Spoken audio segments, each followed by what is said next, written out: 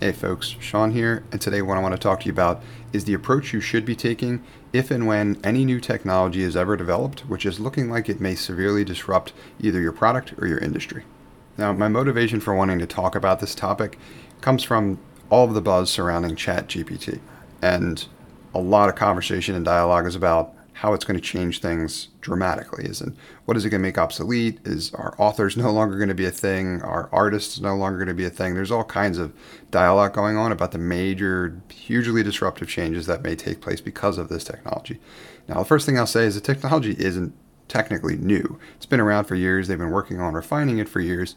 But more recently, I would argue that the adoption is significantly more widespread because people are really starting to adopt it and come up with creative new use cases in terms of how they may leverage it in order to make their lives better, create more value, save more time, whatever it is, right? People are figuring out what those use cases are, and OpenAI, company that owns ChatGPT, is really studying and evaluating that. They're doing the research, putting in the time to figure out how they're going to ultimately position it in order to figure out where it generates the most value for the most people, because that speaks to opportunity.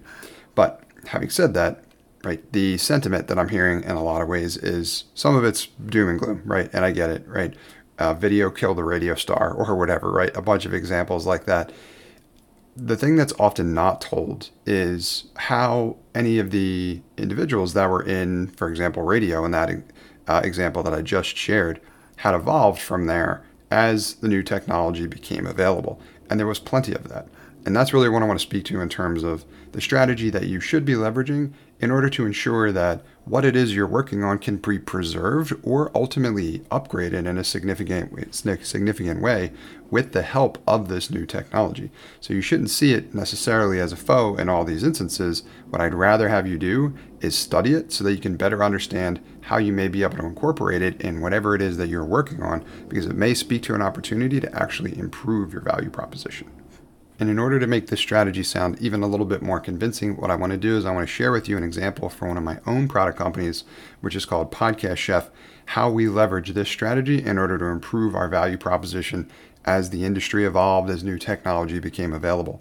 So if you're unfamiliar, my product company, Podcast Chef, which is a productized service, essentially helps people that are selling higher ticket services in the B2B world open doors with who ultimately could become a major client by, instead of going directly at them with a pitch, which no one likes to be sold to, especially in that way if you don't have some form of existing relationship, but instead invite them to be a guest on your podcast, because that's a great way to kind of open a door and start building a relationship. Plus you've got the opportunity to invest in it and create a bunch of organic content at the same time, right? A whole bunch of value, specifically speaking to the Podcast Chef current value proposition. However, having said that, at the time when digital shorts, like some of the content that I've been creating and sharing on YouTube as well too, and across other platforms, really started to become very popular and start to gain a lot of traction in the mainstream, a lot of these platforms like YouTube were really promoting this short form digital video content. We didn't originally have that as part of our core process, and we were wondering, is that something that's going to disrupt podcasting? Like, what's going to happen to podcasting? So we had some of the same questions that you may have now in terms of how ChatGPT may be disrupting your product, making it obsolete or whatever. Is the technology going to disrupt your product? Is the technology going to disrupt your industry? And if so, how severely, right? So we were having the same type of conversations about what digital shorts were going to do to our productized service at Podcast Chef. Now, instead of freaking out and panicking and doing anything pretty significantly that was potentially irrational or whatever, what we did was we studied digital shorts to better understand what value they could add and if they could actually be incorporated in what we were already doing to even make it better, right? Did that make sense? And long story short, it did. So what we were doing at the time was we were encouraging people to, when they were recording podcasts, to do so in video. And then when they had an opportunity to ultimately promote the video in addition to the audio, we would do that for them as well too. So that was already making its way to YouTube, but we weren't really focusing on it so much so. Now when digital shorts gained a lot of popularity and traction, we saw that as a potential lever we could incorporate in order to help our clients' shows grow more significantly, and that's pretty much what we looked to do. So we figured out how to take the video content, chop it up into a bunch of shorts, and share it across the world.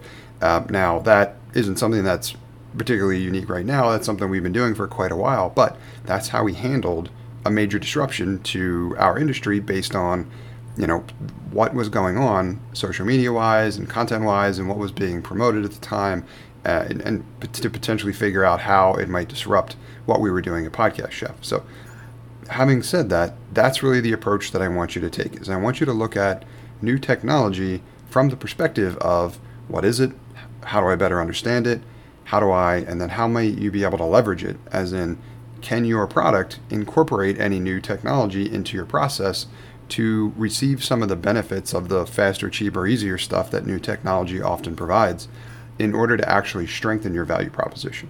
That if you take that approach, then all of a sudden any new technology or any major disruptive changes really aren't all that scary, and in fact they become more exciting. What is exciting for us at Podcast Chef is incorporating that into our process has made our value proposition stronger, because now we don't just have the ability to open doors, we have the ability to grow shows in a great way as well too, in a much shorter period of time, and digital shorts have helped us do that once we incorporate it into our routine. So I wanted to make sure that you were aware the approach that I'd recommend you take when it comes to new technology and how it may be disruptive, but it can be disruptive in a good way if you're thinking about it this way. Hey folks, Sean here, and thanks for listening to this episode. I hope you got a ton of value out of it. If you did, I'd encourage you to also sign up for my free 5-day email course about launching a profitable B2B SaaS application for less than $750. If you'd like to sign up for that course, you can do so at nextstep.io/B2B SaaS.